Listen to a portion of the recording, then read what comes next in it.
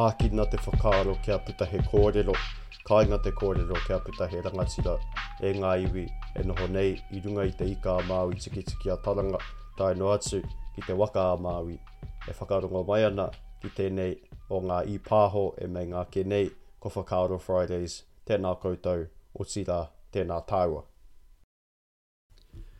Tēnā rā tātou, tēnei ka mihi I runga I ngā āhuatanga o te wā.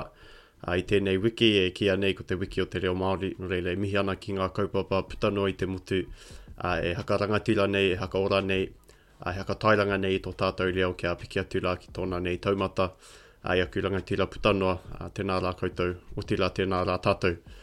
I'm going to be starting this podcast in the usual way, ka kōrero hiake e au, koe nei mea ko ngā take o te wā. So I'm going to be talking about current affairs and things that have been affecting, particularly us as Māori in the month that's been. Tuatahi ake, first off, I want to talk about the COVID vaccination rollout in Māori communities.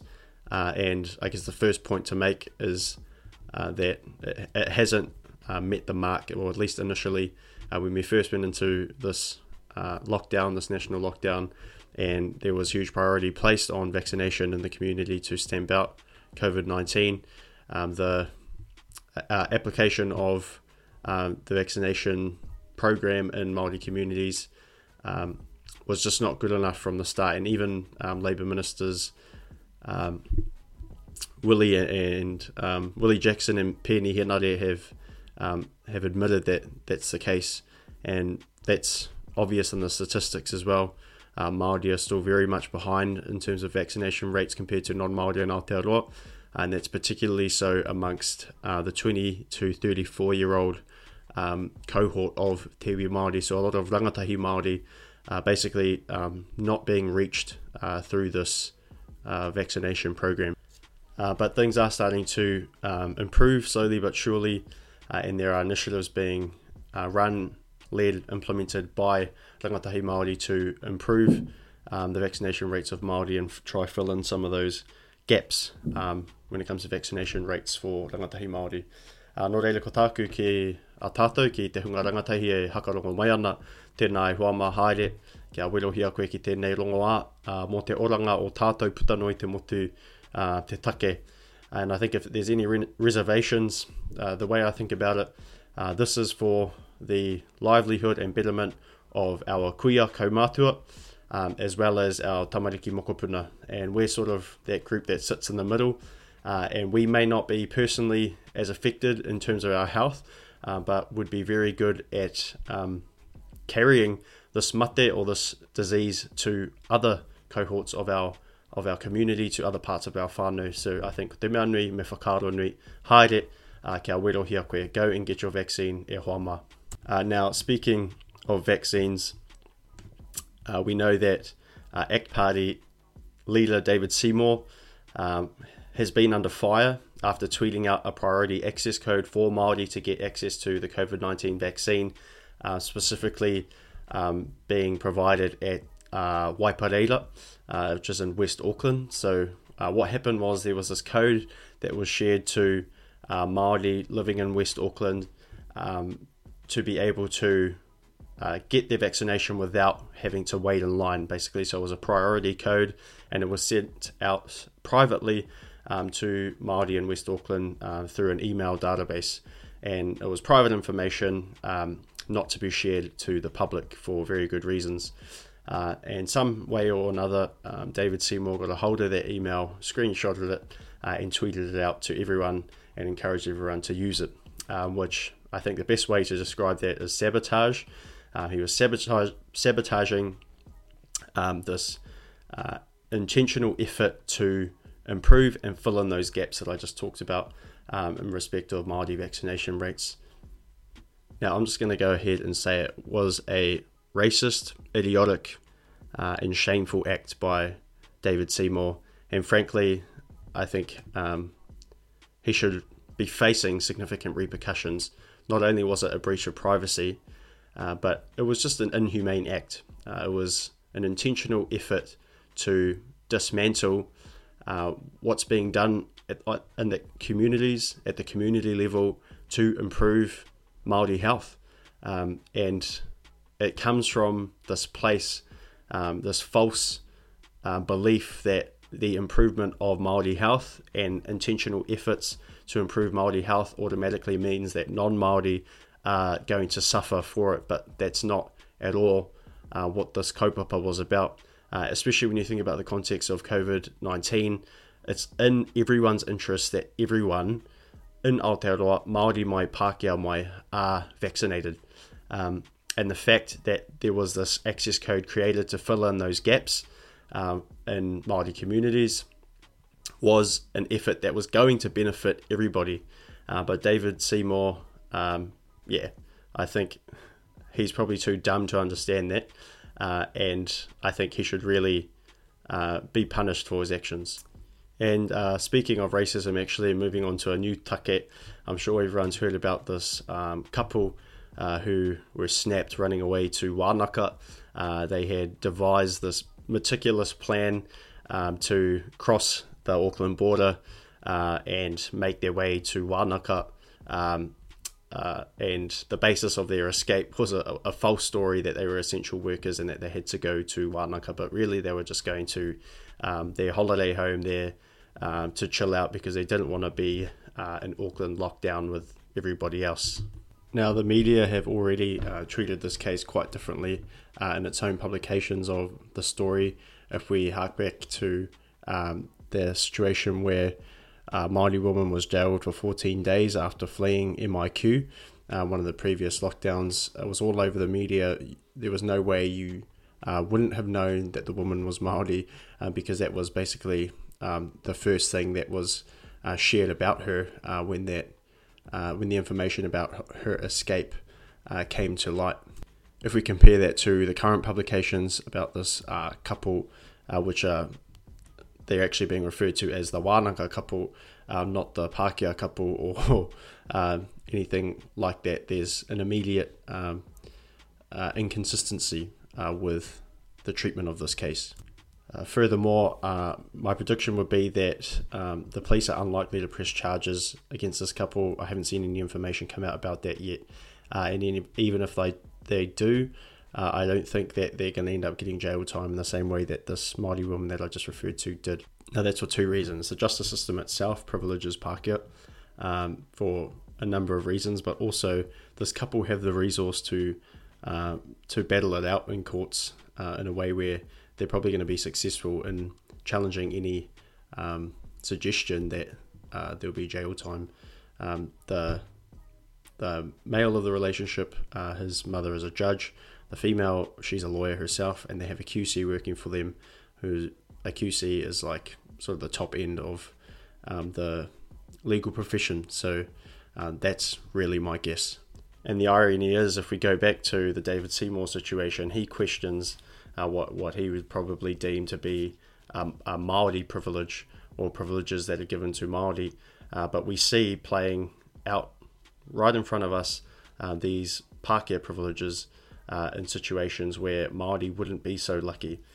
So yeah, that's quite a distinct irony, I guess, that we should always keep in mind and question and be critical about. Ana te kōrero hakamutunga, the last Taki o te Wā, the Māori Party have recently launched a petition to change officially the name of this country, which is New Zealand, to Aotearoa. And the Māori Party is also pushing for all Reo Māori place names to be officially restored across the country in the next 5 years. Now, this is playing out against the backdrop of a number of comments on social media, in particular, criticising the use of Aotearoa in describing this country that we live in. And a lot of people have been quite riled up by it. And no doubt those same people are even more riled up about this petition. But despite those people, there's been a huge swell of support for the petition. And I think it's a great move in that it's restoring mana Māori, mātauranga Māori, tikanga Māori, all those things that come with the names that we place on our whenua, on the places from which we come as te iwi Māori, from which we derive our own whakapapa as te iwi Māori. Now, a lot of people might criticise this and say, there are sort of bigger fish to fry. There are more important kaupapa perhaps that the Māori Party should focus on.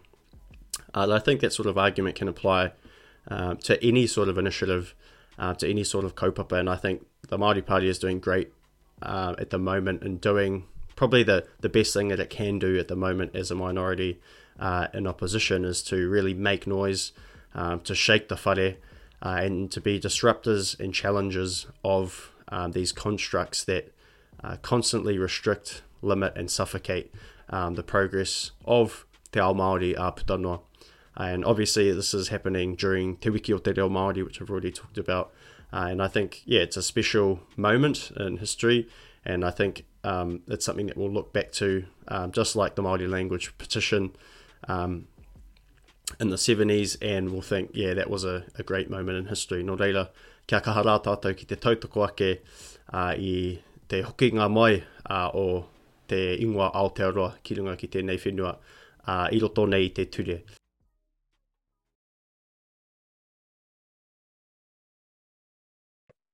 Kia ora mai rai te iwi, nau mai hoki mai ki tēnei takapau kōrero o Whakaaro Fridays, nau mai ki te terenga tuaono o tēnei kaupapa a tātou.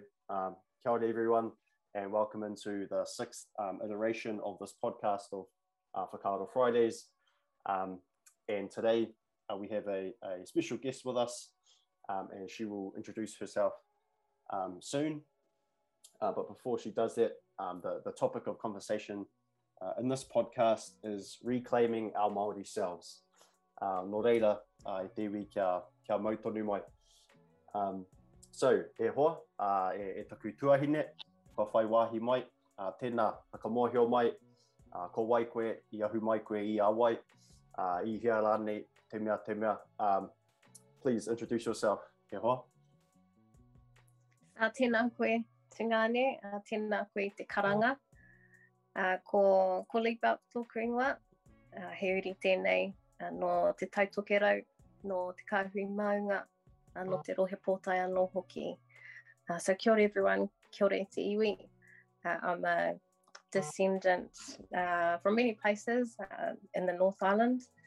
My father is from Ngāti Hine up in Motatau. And my mother, her father was also from up north, mainly around the Te Rarowa area. He had lots of ties as well to Tainui, Ngāti Tūwharetoa, and also to Taranaki. And that's a bit of a journey that we're still taking to find out about our connections there. And then her mother was from Ngāti Tūwharetoa and Tainui as well. All across Te Rohe Pōtai, the King Country. Yeah, kia ora.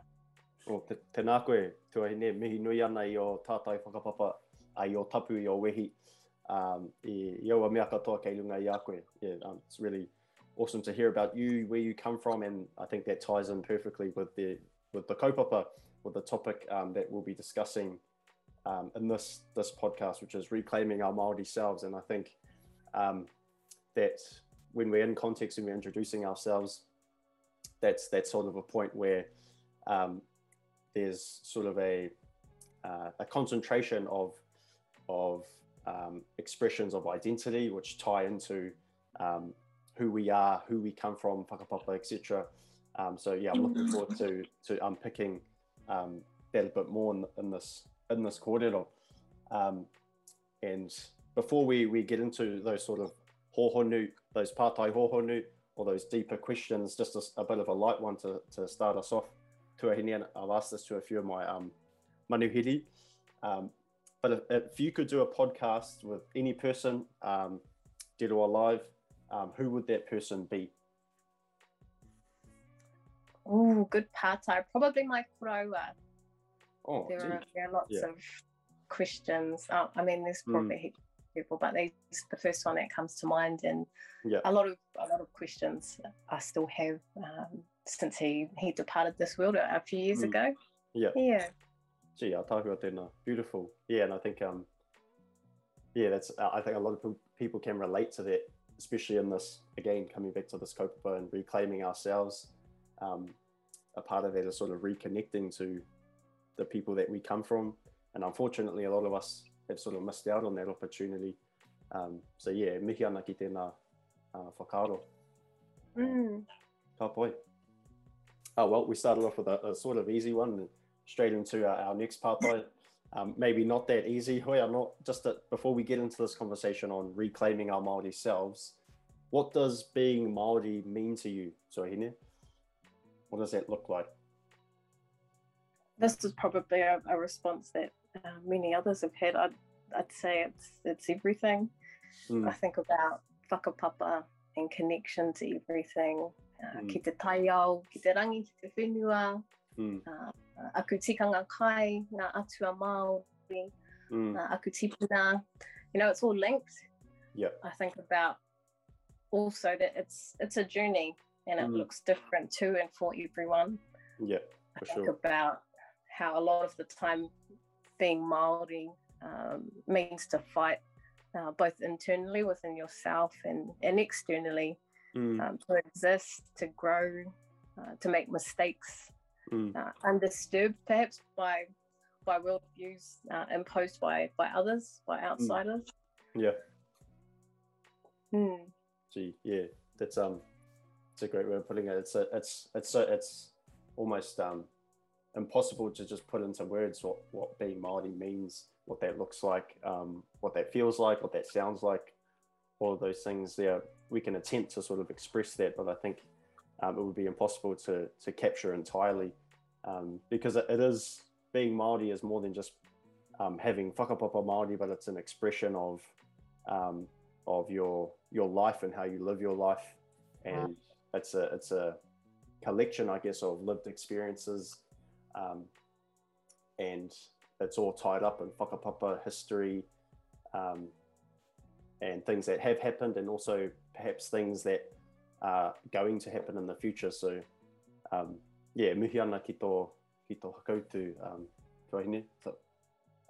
Yeah, I think that's right, Tungane. I think it changes as well. It's not just static. It's not like you define it one day and it stays like that. I think it can move and flow, and sometimes we can forget that too.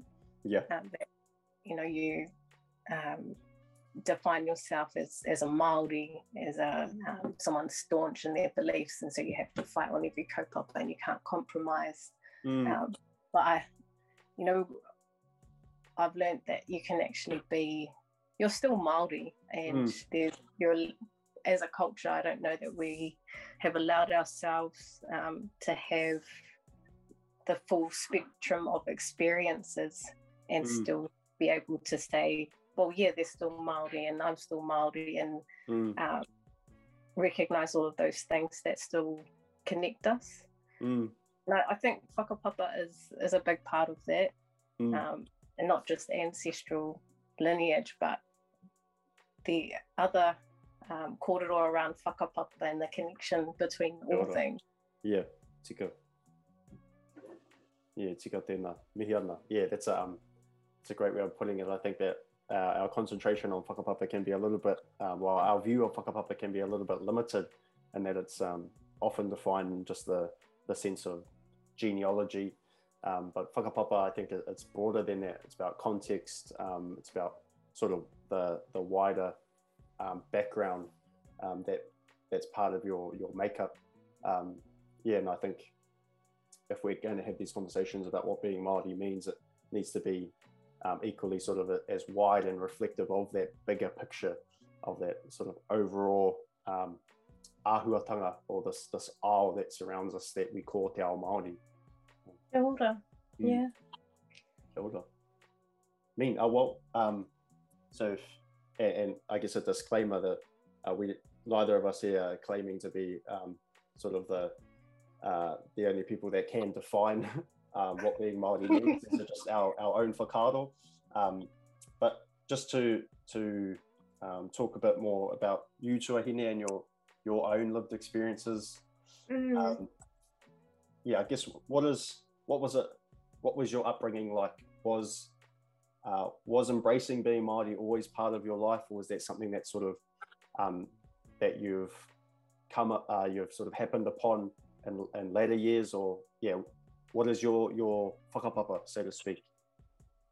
Yeah, pātai pai tēnā tingane. I think earlier on in my life, I'm 100% guilty of being ashamed to be Māori. For a period of my life, and I grew up in South Auckland in Mangere Bridge in Mangere, went through mainstream schooling, and there was a time, and I hope this has changed by now, where it wasn't cool to be Māori. And there are a lot of factors that went into that. The way that we were portrayed in the media, it was awful, and it still is. I think it's improved somewhat, but still remnants of that. I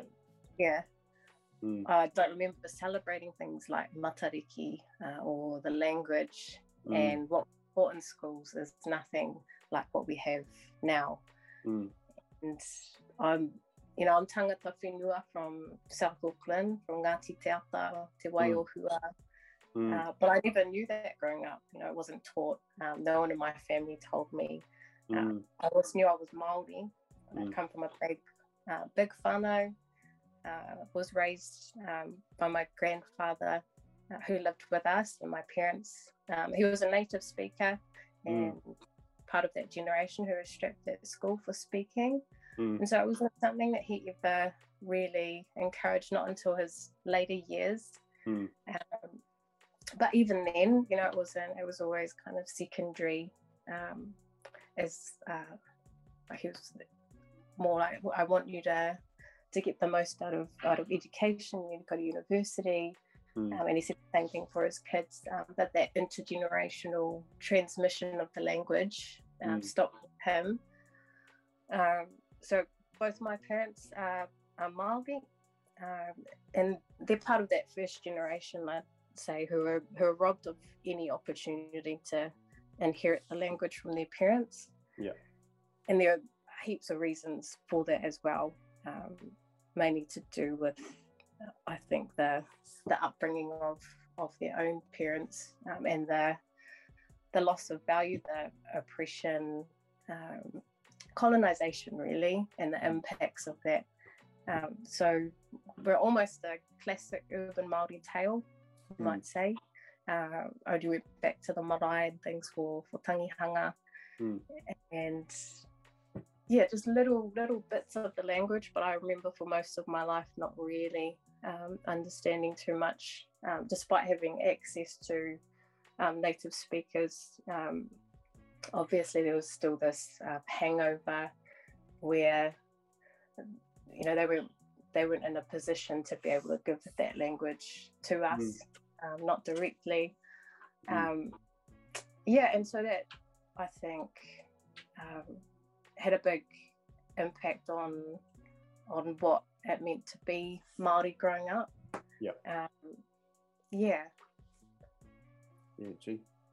No, I think that your experience, there are definitely things that I can relate to, and what you're talking about. In respect of feeling embarrassed or ashamed to be Māori.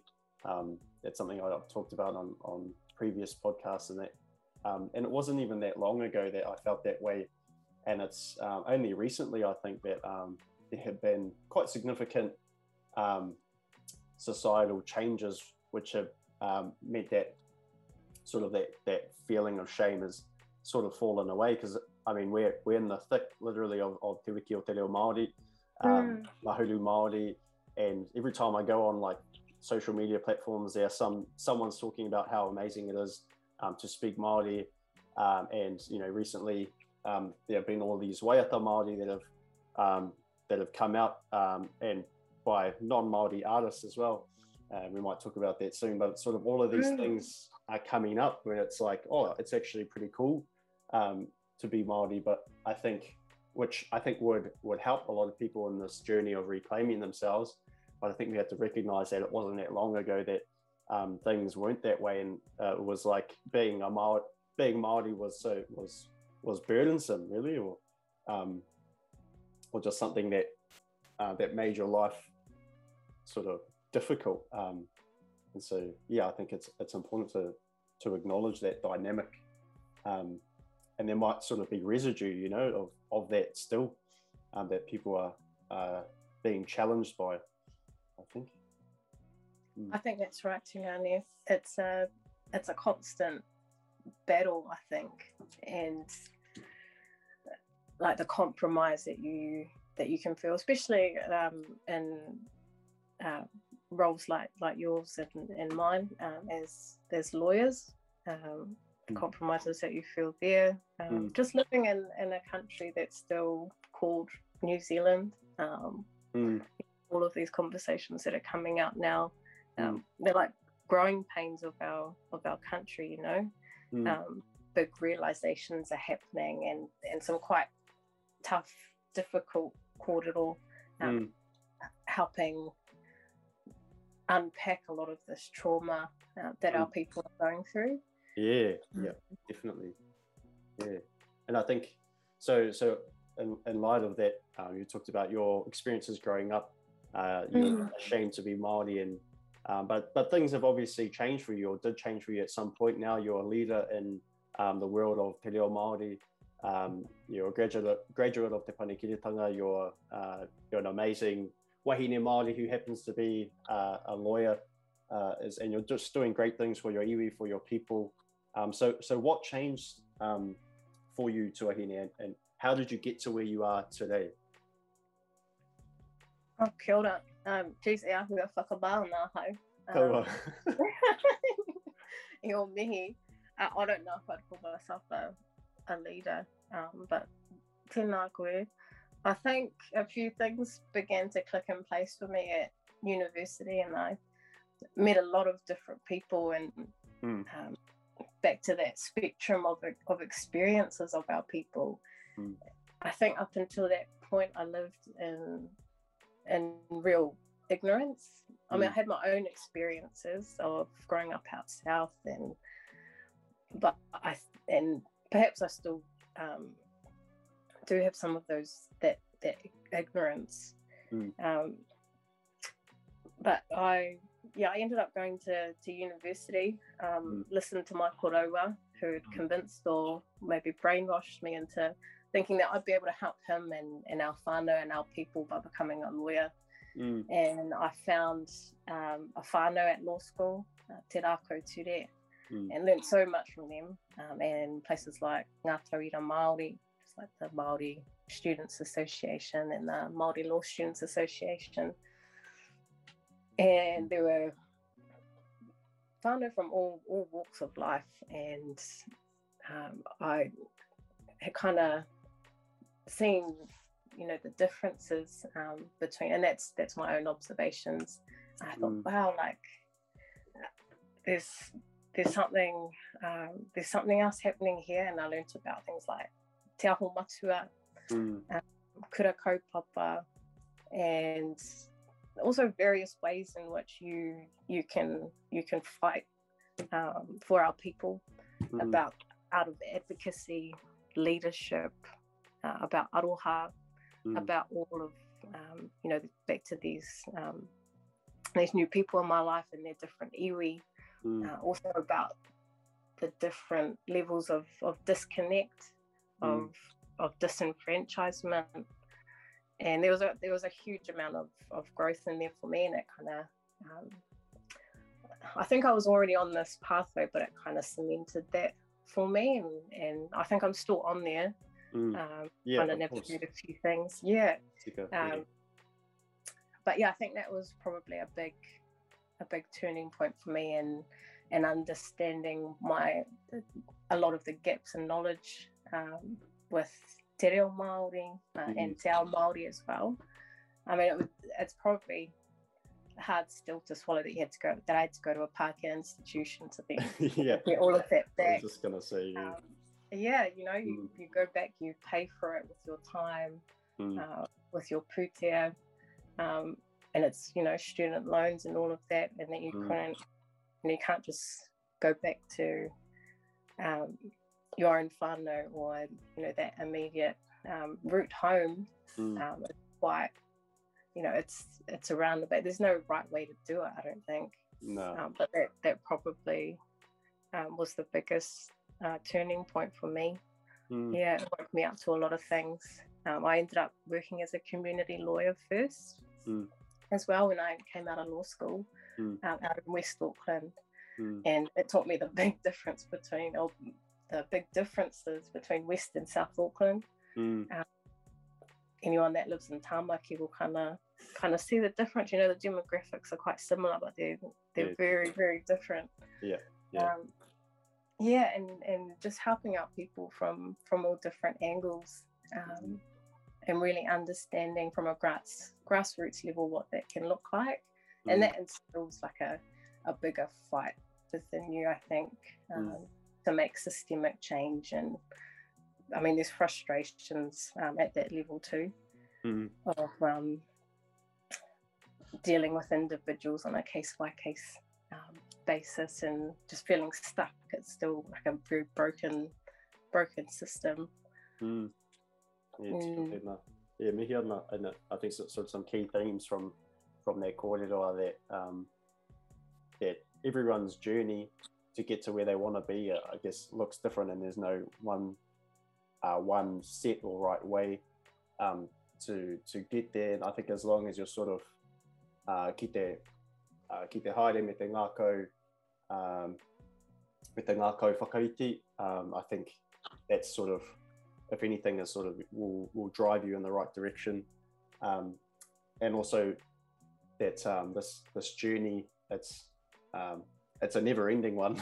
And that sort of settled for me only recently. I was listening to an interview with between Julian Wilcox and Raniera Harrison on Te Taumata Kōrero, and even Julian Wilcox, he's a fella that I look to here Atua, te tangata, he's up there, and he was saying, I'm still learning things. I still commit time to learn whakapapa, karakia, all of these things. And I was thinking, I think anyone sort of looking to commit to this journey, I think at the very start needs to accept that this is something that will never end. But that's the beauty of it, I think. And kia mate rā no te tangata to the very end. That's how long this journey is going to take.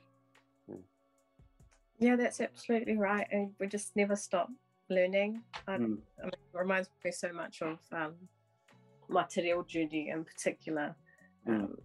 You reach the end of all of the courses that you can do, but there's still so much to learn. To go. And the difficulties of continuing on that journey, and nitpicking over things, finding books, and across all of these really old treasures. That's where the learning is, and creating new pieces of learning as well. Our culture isn't stuck; it's allowed to grow and develop, and we can still create things as well. We can create new mātauranga, based on our old principles. And I think I don't know if this is for everyone, but there's something about the injustices that happen to our people that drive you. Like there's a lot of motivation that I find in that, and I'm really, what pushes me, I mean, it all switches up a few gears when you have children, and you start to think, well, what am I going to leave behind for them? How can I I mean, people always want to give more to their children. They want to leave a better world for their mokopuna. And so you're trying to make more pathways, or make it easier, or easier systems for them, so that their navigating of the world is just a little bit easier, so that they don't have to fight the same fights. There's no inheriting of the same battles. Those fights have already been won, and they can fight new battles, push the margins a bit further. That's kind of what's really the motivation for me and what keeps me going. Tēnā koe. Yeah, awesome kōrero. I want to go back to that point that you made about, because I could definitely relate about sort of it's hard to accept the fact that you, and I had to do this as well, but you had to go to a university, to a Pākehā institution, which was essentially designed to destroy mā tauranga Māori, te reo Māori, all those things. You had to go back there, you had to go to such an institution to reclaim your reo, and I think it's ironic and it's frustrating. And I think a parallel to that is that, you know, what the pātai, what do you think is the role of non-Māori institutions and non-Māori people generally in the revitalization of Māori identity, do you think? I think, and what springs to mind is, you know, Tā Pirana's kōtiro, his iramutu and the waiata that he wrote for her, and you know, pātoringa ki ngā rākau at te Pākehā. They use the tools and resources of the Pākehā that are available to you. But I think my ultimate hope is that, you know, those institutions become redundant at some point in terms of the as houses of knowledge that belongs to our people, that will be repatriated, it'll be returned. You know, all of the mana that goes with that, you know, ka whakahoki a tērā. And I think Waikato is perhaps a modern day example of that, you know. Yeah, true. Tainui, Te Wānanga, Orokawa as well. Yeah, as institutions, for me, I think of them as Māori institutions. But maybe that looks different in future. Maybe it goes all the way back to our marae, which, you know, those were our institutions traditionally. There might already be some that exist like that. I'm not very sure, Tingani, but my ultimate hope is that all of that gets returned. But in the meantime, I do see the value in those institutions, like our tipuna did. The many of them that worked in them created lots of those books and resources, and yeah, they've housed our knowledge for this long and helped in that transmission of knowledge to ensure that it still lives on today. So me mihi tērā, I guess. Yeah, true. As hard as it might be. Yeah, kaingarua, you know. Yeah. Oh, and I think I'm stepping that down from the institutional level to the sort of individual level. And I think, and linking to the recent kōrero that's come out about Lord's new album, right? I think in Te Reo Māori, it's been translated and sung by her in Te Reo Māori. And there's been a bit of backlash about that, you know, people saying, you know, why are questioning sort of the glorification of a Pākehā woman singing Te Reo Māori. And I to a certain extent, I understand where those whakaaro might be coming from. I do get that there's this sort of underlying and perverse irony in acknowledging or even relying on Pākehā to be significant actors in the revitalization of Te Reo Māori. I understand that because as much as we'd like for this journey to be one that's led by Māori, which I think it still essentially is, I think some people have reservations, perhaps from a lack of mistrust, but I think we all just need to accept that it's going to require more than just Māori. We need Māori and non-Māori alike to be on this journey together to really achieve sort of that critical mass that's required for Te Reo Māori to be alive and well again, and not just Te Reo Māori, but all other things that come with that. But pēhea o whakaaro ki tēnā tuahine, what are your thoughts on that? I can totally relate to some of our whānau that are really hurting over this. And that's it. In my experience as a second language learner who became fluent as an adult, and that unease, that mamae that you feel when, you know, maybe it might be a non-Māori that's a bit further along on the te reo journey. They don't have all of that baggage. You know, that like some of the feelings that Piripi and I talk about, you know, it's, you look back on your life before you become a speaker and you think, okay, I've missed out on this childhood. With this, it's almost like seeing the world in 2020 vision. You know, and I realize now that I was probably walking around like half a person effectively for that whole time. And the language, you know, it's a key. It won't give you everything, but it's definitely a key to finding, or was for me, the rest of my person, I think, or set me on the path to made it a whole lot easier. It's a massive jigsaw piece in the puzzle. And it's like when they say, you don't know what you've lost until it's gone. But for us, it's you don't know what you've lost until you get it back. And that could be for our language, for land.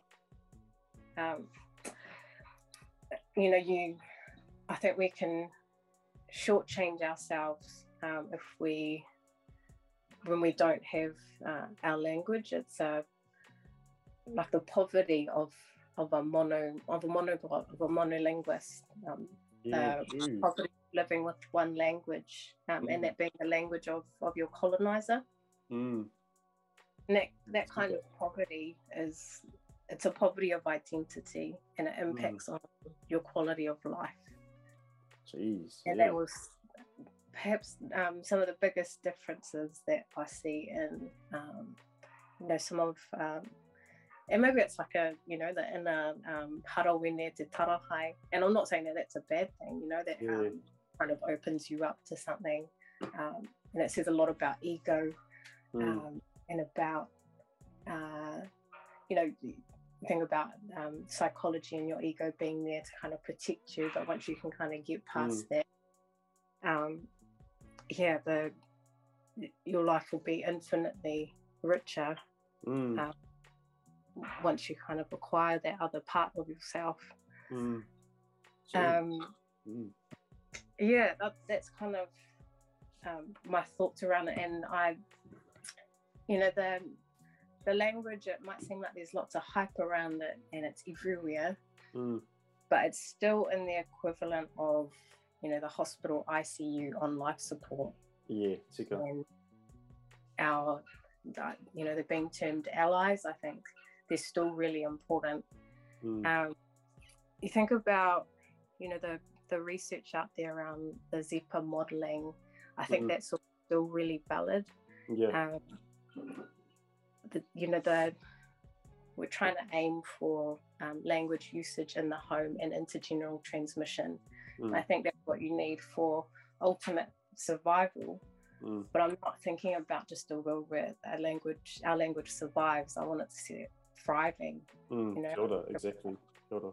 It's the first language of our tamariki, and trying to create environments or a world, a country, where the language that they speak, their language of aroha, is valued by society, and they're actually encouraged to use it. It's not just tolerated. It's not something that they that you're allowed to speak. We're aiming for something more than that. We're aiming for, you know, the ability to walk into a store and you know, everyone greets you. It's basically like, you know, he pōwhiri everywhere. And, you know, I also ask that our allies remember that the journey for Māori learning their own language is riddled with trauma. And they have a huge role in supporting us through that. Yeah, true. Like I said, you know, they don't go into classes with the same kind of baggage. No. It doesn't hurt. They don't feel like they've been robbed of a childhood or anything like that. Mm. And Yeah. sometimes that support might mean leaving spaces for Māori only to navigate that healing in a safe way. Tautoko. So yeah, I do hear it when, you know, it's like, how come this young, rich Pākehā woman gets access to my language and I don't? And there's, you know, a number of different reasons. You don't have time, you don't have money, you've got kids. Yeah, tika. Whakamā, all of these things. Mm. So I really hear that. But I also see the other side of it too. And, you know, all of the people that I really look up to, you know, papa, he papa tērā no Taiwa. Kia ora. Inewehi, taku iho pūmanawa tērā. No. And I can see that they are also trying to create those spaces, those environments outside a Māori language speaking home that our kids can go to. You know, we've got my 13-year-old whāngai. We were playing cards the other night, and you know, she said, kei te pai tuku whakatangi i aku waiata ki te tuku oro. Can I play my songs on the speaker? And you know, me atua piripi. It's like, engari me Māori ngā waiata, and this was maybe the day that the waiata anthems came out, and she kind of just went into a bit of a sulk. And so that's still there. You know, our kids don't think that our language is cool. These waiata don't feel cool. And waiata anthems, I thank them because that's part of the right shifting that they're helping to do, making our language valued, you know, increasing its value. And it's a hard pill to swallow. And people are allowed to feel hurt and angry about it. I think it means it's good. We're checking in on ourselves, you know. Maybe the horse is bolted, or it's all moving a bit too fast, and we've got to think about how we can support our own whānau first, to make sure that they have the best opportunity to learn our language. And you know, it reminds me of the work that we do as kaiako reo Māori, and you know, I don't do that work thinking about all of the non-Māori. Like, it is always thinking about our people first. All of that work that I do is for you if you're listening. You're always at the front of mind, so it can be pretty devastating when you walk into a classroom and you know, I can't see the Māori in the class, can't see them on the register, all of the people, how that come out. And it's still cool to be able to share our language, because like I said, it goes into that right shifting. It means that that the language is valued, and that's actually a survival technique. It's a strategy.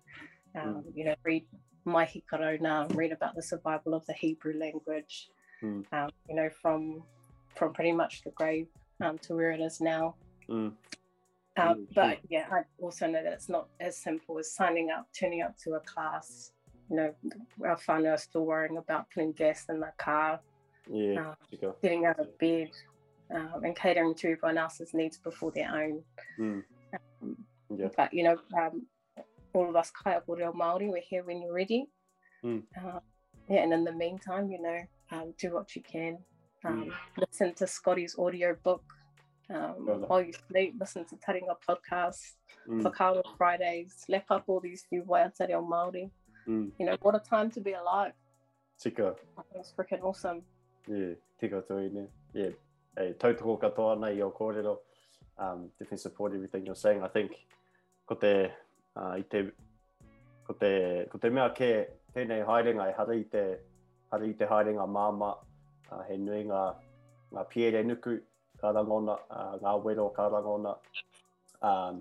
Engari, ko te mea nui kia haere tonu, kia koke tonu, kia piki tonu ki te taumata.